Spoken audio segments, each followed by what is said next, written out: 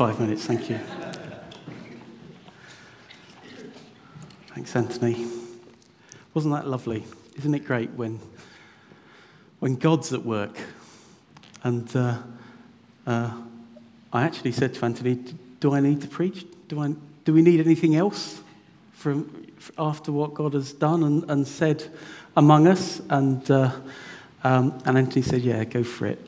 I think, I believe that I've got something that's relevant to us where we are as a church on our journey that I'd like to share with you. It's a passage that is so good. It's twice. It's repeated in the Bible. Both Isaiah and Micah have recorded this for our benefit. And I've asked Malcolm to actually come up, and Malcolm's going to read it to us.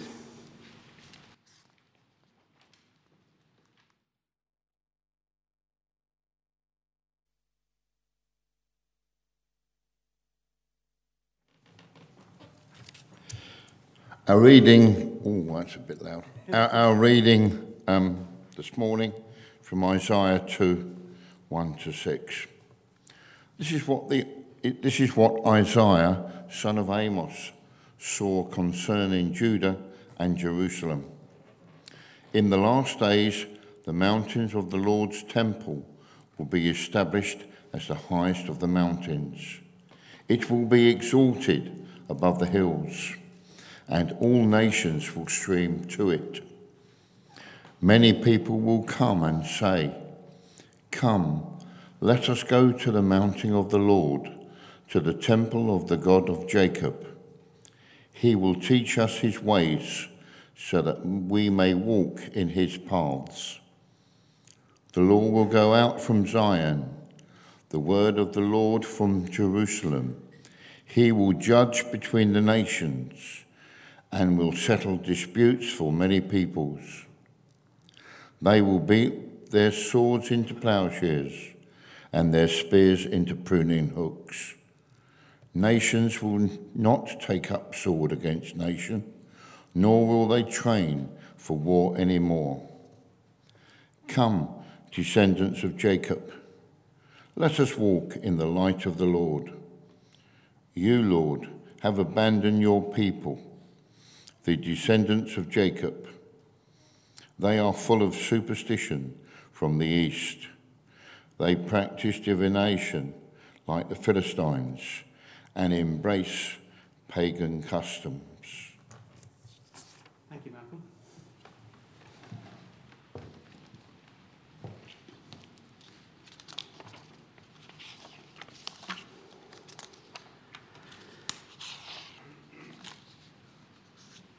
I'm going to take a little bit of time this morning to look at three things from this passage that, as I said, I think are really relevant to us. And when I read this, and when I first kind of realised, I've read this before somewhere else, that it's repeated in Isaiah and Micah, that this is relevant. It's got something to say to us. The first one is, what's so special about the God of Jacob?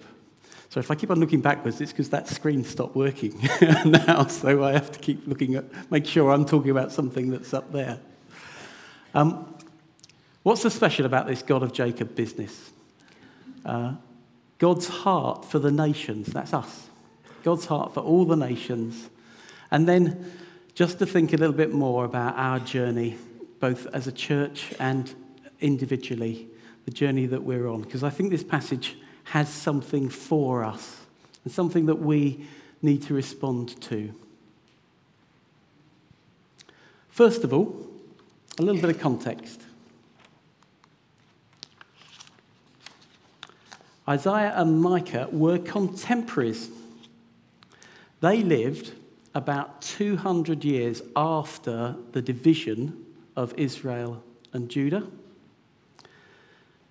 The northern state of Israel actually fell during Isaiah and Micah's ministry. That is about 722 BC. And they lived about 200 years before the last book of the Old Testament, which is, of course, Nehemiah. Yeah, it's Malachi in the way that it's set out, but Nehemiah is the last book that was actually written. It's the newest book of the Old Testament. So about 200 years after the division of the kingdoms, big thing happened during their testimony, during their ministry, and about 200 years before the Old Testament kind of concludes in terms of Scripture. Some Bible scholars may ask, which Isaiah? I don't know. Have you got any Bible scholars here? There is quite a lot of debate about whether Isaiah 40 to 55 could have been written by the same person as who wrote Isaiah 1 to 40. And that's a fascinating subject. But this one is very clearly Isaiah, son of Amos, because as Malcolm very well read out, this is the Isaiah, because he says who he is. That's an interesting subject, and the Bible scholars among you may want to discuss that, but I'm not actually going to cover that this morning. I think it's also clear from this passage that this is not a passage about a physical mountain. Last time I looked, Mount Everest was higher than Mount Zion. In fact, that's about 12 times higher. So this is not about a physical thing that that's going to happen in the lifetime of humankind. There's something deeper in this passage or these passages that we need to look into. I'd also say that the primary fulfillment, of course, of this passage is Jesus. When it talks about being established, and my version, I've called this Chief of the Mountains. The version of the Bible that I have talks about in the last days, the mountain of the Lord will be established as chief of the mountains. And, of course, the Church of Jesus Christ is by far the biggest worldview and religion that there has ever been. There is an estimation that in the last 2,000 years, about 14 billion people have called themselves Christians. And of course, heaven's going to be bigger than that, isn't it? So at least 14 billion. So the primary kind of interpretation of this scripture is that what Jesus has done has raised this little place with only a few people in it to be the place where the nations stream to. And we are, like I said, those nations that stream to it. And I'm going to pick up on that in a bit. So there's three things that I'd like to kind of unpack now that we've got the kind of the history bit out of the way. First of all, what's this about the God of Jacob? What's so special about the God of Jacob? And the first thing I'd like to just dwell on, just think about for us as a church, did man invent God? There's a widely held view, in the West especially, that humans created God. This is how it goes. They looked up at the sky and the world around them. They couldn't explain it, so they worshipped it. Oh, have I? Oh, what have I pressed? Ooh. I'll put it down.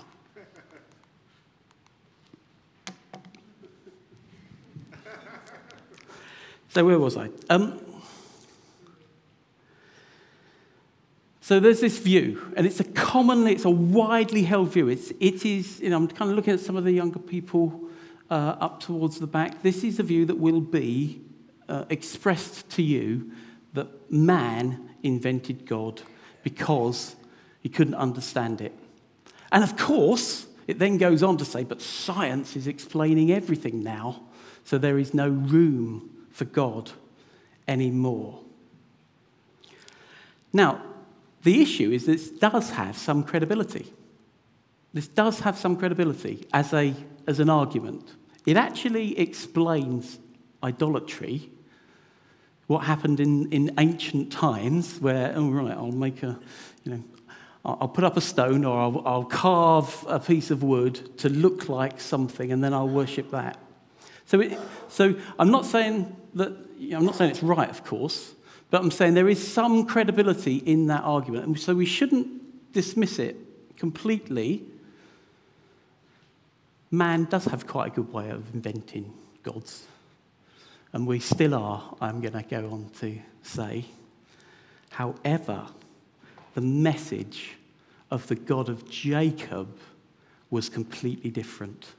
Now, we've had kind of 4,000 years to get our heads around this, about the God of Jacob. But I don't think we realise that when God revealed himself to Abraham, just what a massive, massive, totally changing message that was. God is outside of the universe. He is not part of the universe. Other religions would worship the God who is within this universe.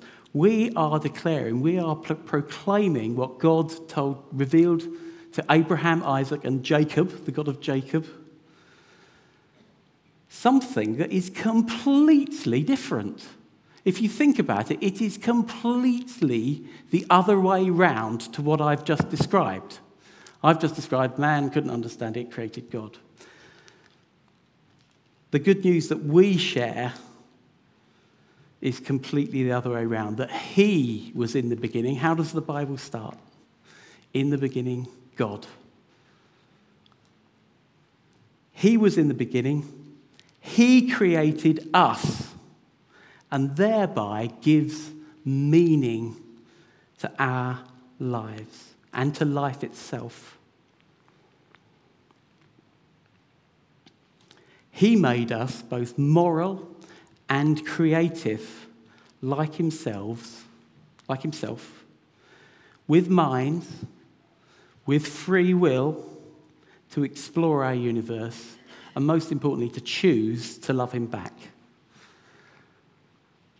He made us so that we could choose to love him back. And that is a choice that we all have to make. I can't make that choice for you to love him back. What do I mean when I say meaning? What do I mean by meaning? I'd just like to give you a bit of an illustration. Now, I heard something. It was actually a funeral. It was a Christian funeral, picking up on what Anthony said. I heard something which I thought was so good. I needed, and I've been kind of thinking on it and dwelling on it. I want to share it with you. Has anyone here ever watched Antiques programs, Antiques Roadshow, things like that? Yes. Do you remember sometimes somebody brings something and nobody knows what it is? Do you remember? It kind of happens quite regularly. Somebody brings this thing, and people maybe guess. I think it's something. One of these. It's normally they think it's a doctor's instrument or something, don't they? Use that for pulling people apart. And have you noticed? There's always one kind of smug person. It's often the expert, isn't it? It's like, I know what it is. Nah, it's not that. And then he reveals the purpose of this thing. It's a 1920s Gherkin Weffler or something. And it's like, and there's an aha moment, isn't there? There's oh yeah, I can see it now. That's what it is. That's what it is. Well, I'd like to say to you that in order to kind of assess anything, you need to know what it's for. And what are you for? What are you for? Do you know what you are for? Sometimes those funny things only work when they're plugged in. Sometimes they're only looking at something that is a part of something bigger. It's just a component. And I would suggest this morning that the Bible shows us what we are for. That God reveals to us what we are for. We have that aha moment when we become a Christian. We get that revelation in our hearts. I know what I'm for. All of a sudden, it becomes clear. We're actually going to look at it this evening. The start of Ephesians shows us that we were established, we were preordained, we were set apart to be holy, to be worshippers, to be a praise for his glory. We were made to be in relationship with God, brothers and sisters. If we are not connected to the power supply through the Holy Spirit, the Holy Spirit is important to us. If we're not connected, and actually if we're not connected to each other in church as well, we're not fulfilling what we're made for. This is really important that we understand what we're for. What's our purpose? Because we can then share that with others. By the way, this is the main kind of point. I'm not going to go on for lots and lots of time after this. I do apologise because sometimes Christians can come across a bit smug, can't we? We can be the person saying, I know what I'm for. But we have to recognise that so many people out there haven't had that. They don't know what they're for. They haven't had that moment of revelation of God showing them what they're made for. When we are living in what we're made for, then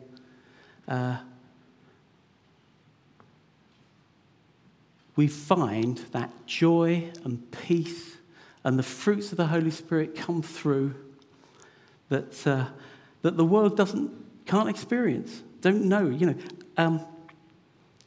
Atheism has no answers to these types of questions that I'm asking. I'd also like to suggest that things are quite often used for the wrong thing. Lots of shoes are used as hammers, aren't they? Yep. Does that make a shoe a hammer? Well, no. The fact that you can use something for something else doesn't make it what it was for. Now, we live in a society today which says, no, we need to celebrate the hammeriness of that shoe. We live in a society that says, no, it's okay for you as a shoe to think that you're a hammer.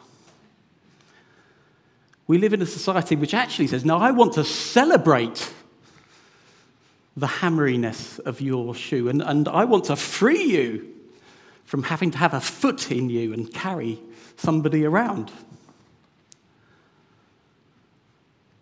And if somebody dares to say, it's a shoe, it's not a hammer, what? Bigotry! Is that tulophobia? We're living in a society that says, no, it's okay to think about whatever you are. Which leads to the second point, are all religions the same?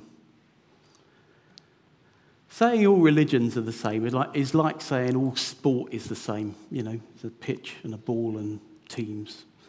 And we need to be clear that all religions are not the same. That there is something special about this God of Jacob. There's something unique about what he declared to Abraham, Isaac, and to Jacob. It's not credible to say that all religions are the same. That's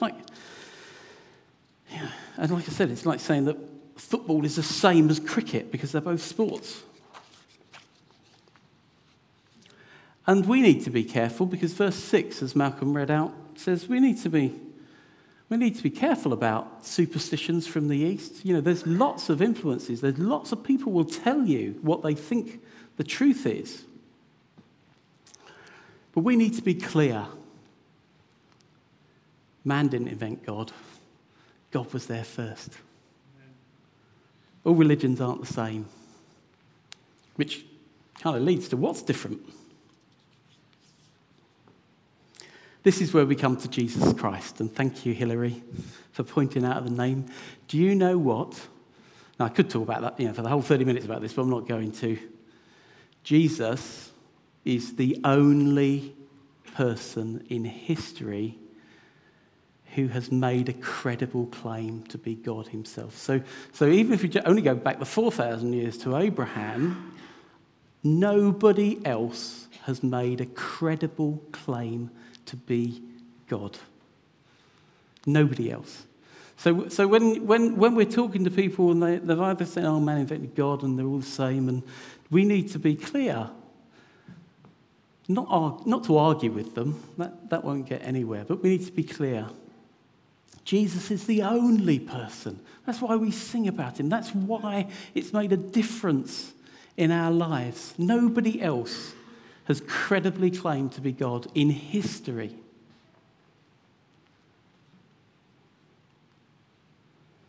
And do you know, things actually haven't changed that much. I've been talking a bit about history, haven't I? I don't know whether that turns you on or not. 2,000 years ago, 4,000 years ago, 700 years before Jesus. I'm interested in that sort of thing. I think we need, when we read the Bible, to understand that, we can read it in a few, lots of people will read it in a year, but it took a lot longer than a year to write. It covers over 2,000 years. And, things haven't changed very much. People are still making it up as they go along. I don't want to give much credit to new atheism, but they're trying to say, well, we can derive morals from the fact that there is no God. And to be honest, philosophically, it falls apart pretty quickly. Some of you will know that we had a horrible experience in my family. My brother's granddaughter died on Christmas Eve last year, which was horrible. She was 6 months old. And it was really horrible. It was, and feel for my family down in Cornwall.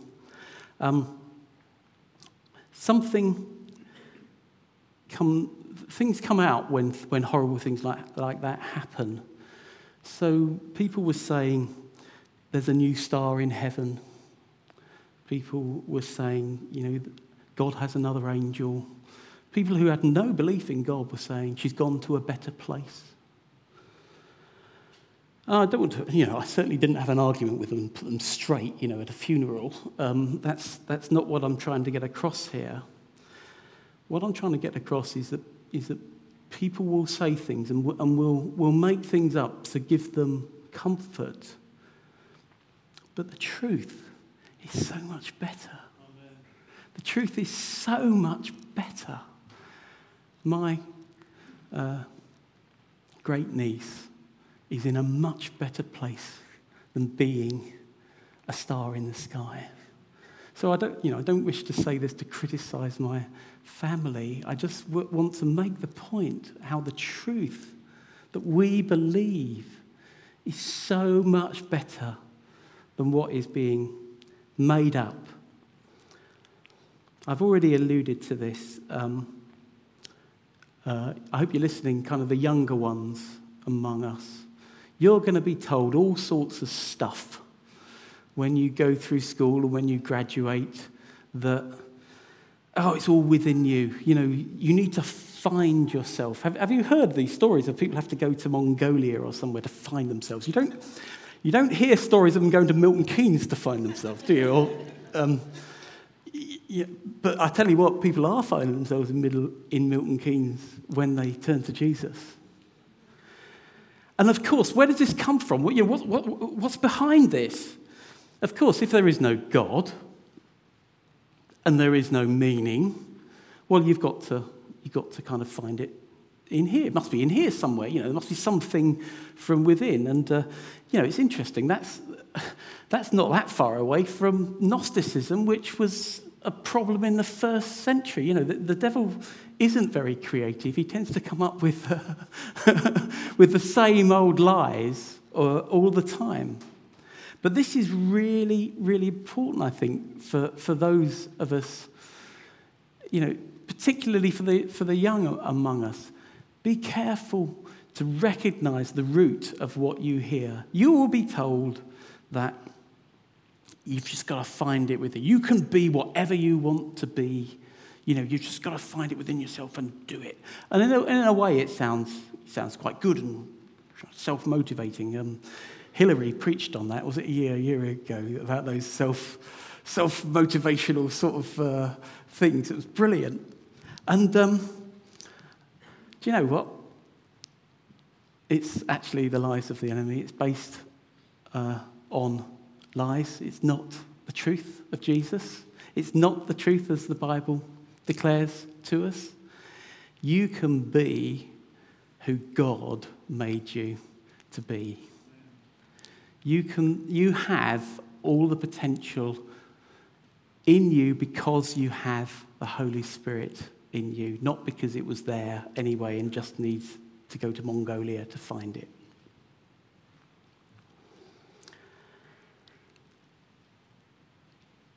Rather begs the question of which teaching are we following? Actually, if you think about it, nothing is inside us that hasn't come from some source. Lots of people are basing their morality from TV programs. They're finding what meaning they can in life from all sorts of sources. Who are we listening to? Just want to quickly go through a couple more things. God has always had a heart for the nations. This is from the passage that Malcolm read. So 720-odd BC, God was saying this. Many peoples. He was pointing to the fact that his plan was always to broaden out to all the nations, the Gentiles, as they're sometimes called.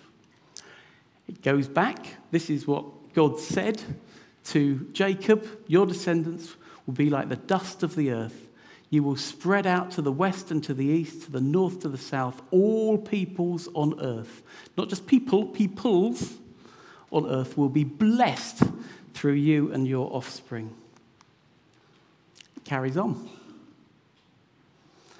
Psalm 22 is awesome, by the way. Psalm 22 is a description of the crucifixion about 1,000 years before it happened. So it was attributed to David. And it kind of finishes up saying, all the ends of the earth will remember and turn to the Lord, and all the families of the nations will bow down before him. This is good news for us. This is for us. God has always had you in his plan. Anyone here not from a family? This is for us. All the families of the nations will bow down before him. God has always wanted us in his kingdom. It's always been his plan. Some of us might be sitting there thinking, this is nice stuff, but it's not for me. Sorry, it is. It's for you. And then let's jump right to the end. John had this amazing revelation of the end times. And it says, after this I looked, and before me was a great multitude that no one could count, from every nation, tribe, people, and language, standing before the throne and in front of the Lamb. They were wearing white robes and were holding palm branches in their hands. This is our destiny. This is what we have coming for us. I don't know, when it says a great multitude that no one could count, do you doubt that? Do you think that's the case? Well, actually, I worked it out. Even if we took it out as 14 billion people, and we know that there will be more in heaven, well, that will take about 1.4 million football matches to fit those people all standing there. 1.4 million football pitches. And picking up on this, how long do you reckon it would take it to count? If you started 1, 2, 3, 4, how long? Even if we keep it as 14 billion, how long do you think it would take to get to 13,999,999, 14 billion? How long would it take you to get that? Any guesses? A long time. Well, if you did it 24 hours a day with no food and no rest, it would take you 450 years. If you did it 8 hours a day, like a job, it would take you 1,350 years to count just to 14 billion, just to 14 billion. So when the Bible says no one could count, well, unless you're more than 1,350 years old, that's actually true. That is absolutely right. And it's going to be amazing, isn't it? Isn't it going to be incredible to be part of that throng? Now, I know you will have time to count everyone, but I think you may have better things to do by the time we get there. The Bible isn't just a story, it's true. Very quickly, we're on a journey as a church. And actually, this, I know Andrew has said a lot about this. I'd just like to reinforce that if you're a visitor here, you need to know we're on a journey. And it's kind of about these 4 things, and I'm just going to say it slightly differently. Who we are, and we are as a church finding out what's distinctive about us, and we're going to do this year, and I think it's fantastic. So the point I want to make is that when we become more clear and confident about who we are, so wasn't Olaf's thing last week brilliant? Wasn't that just a description of the church that we want to be? Don't just remember the donuts, please. Remember what he said and the heart that was behind it.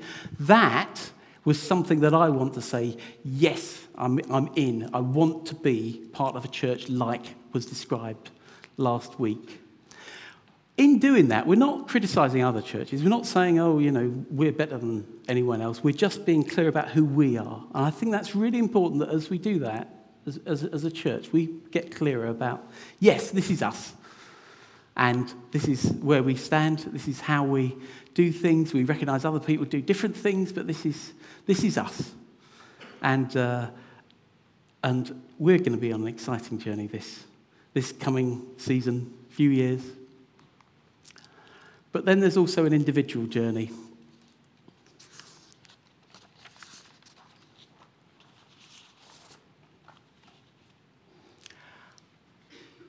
I'd really like our church to be a come let us church. So much of what people think about Christianity and religion is thou shalt, isn't it? But the words that are here are come let us. Let us go. We may walk in his path. Let us walk in the light of the Lord. I'd really encourage us to be a church that takes people with it. Old and young, people and Christians, that we take this on board and say, yeah, let's be a come let us church. And finally, 1 minute too.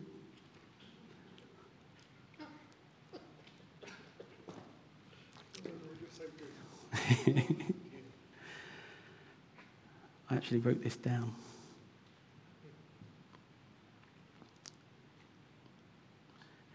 If you don't know Jesus Christ as your personal Saviour, I'd respectfully ask you a question. Which mountain are you climbing in your life? We only have one life.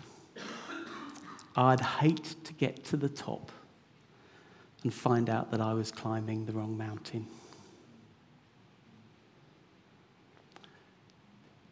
There's things like the Alpha course, another one kicking off soon, that can really help us decide which mountain we're going to climb in our lives.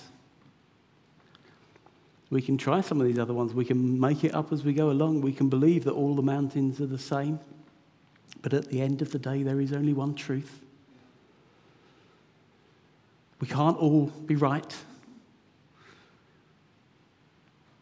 I've tried to just unpack a little bit about what is distinctive about the Christian faith, about the God of Jacob, who we follow. We're part of his family. And I'd heartily recommend to any of us that we climb that mountain together to the house of the Lord, the temple of God, and we join in that amazing throng that we're going to be a part of, that we're going to see in heaven.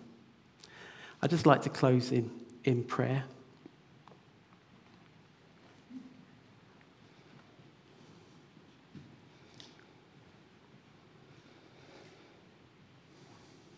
Our Holy Spirit, we pray that you have worked in our hearts today. Lord, I pray that we will have had open hearts to hear what you were saying, Lord, in our worship and praise time, in the words that were brought, the scriptures that were read, Lord, and in just shining a little bit of light on this passage from Isaiah and Micah. Lord, thank you that your word is living. And Lord, you give revelation. Lord, I can't do that for anyone. Only you can reveal truth in our hearts. And Father, I pray that all of us here will have had some truth revealed in our hearts today. And Lord, I pray that we would respond to it. I pray in the name of Jesus. Amen. Amen. Thank you. Did you want to close, Anthony?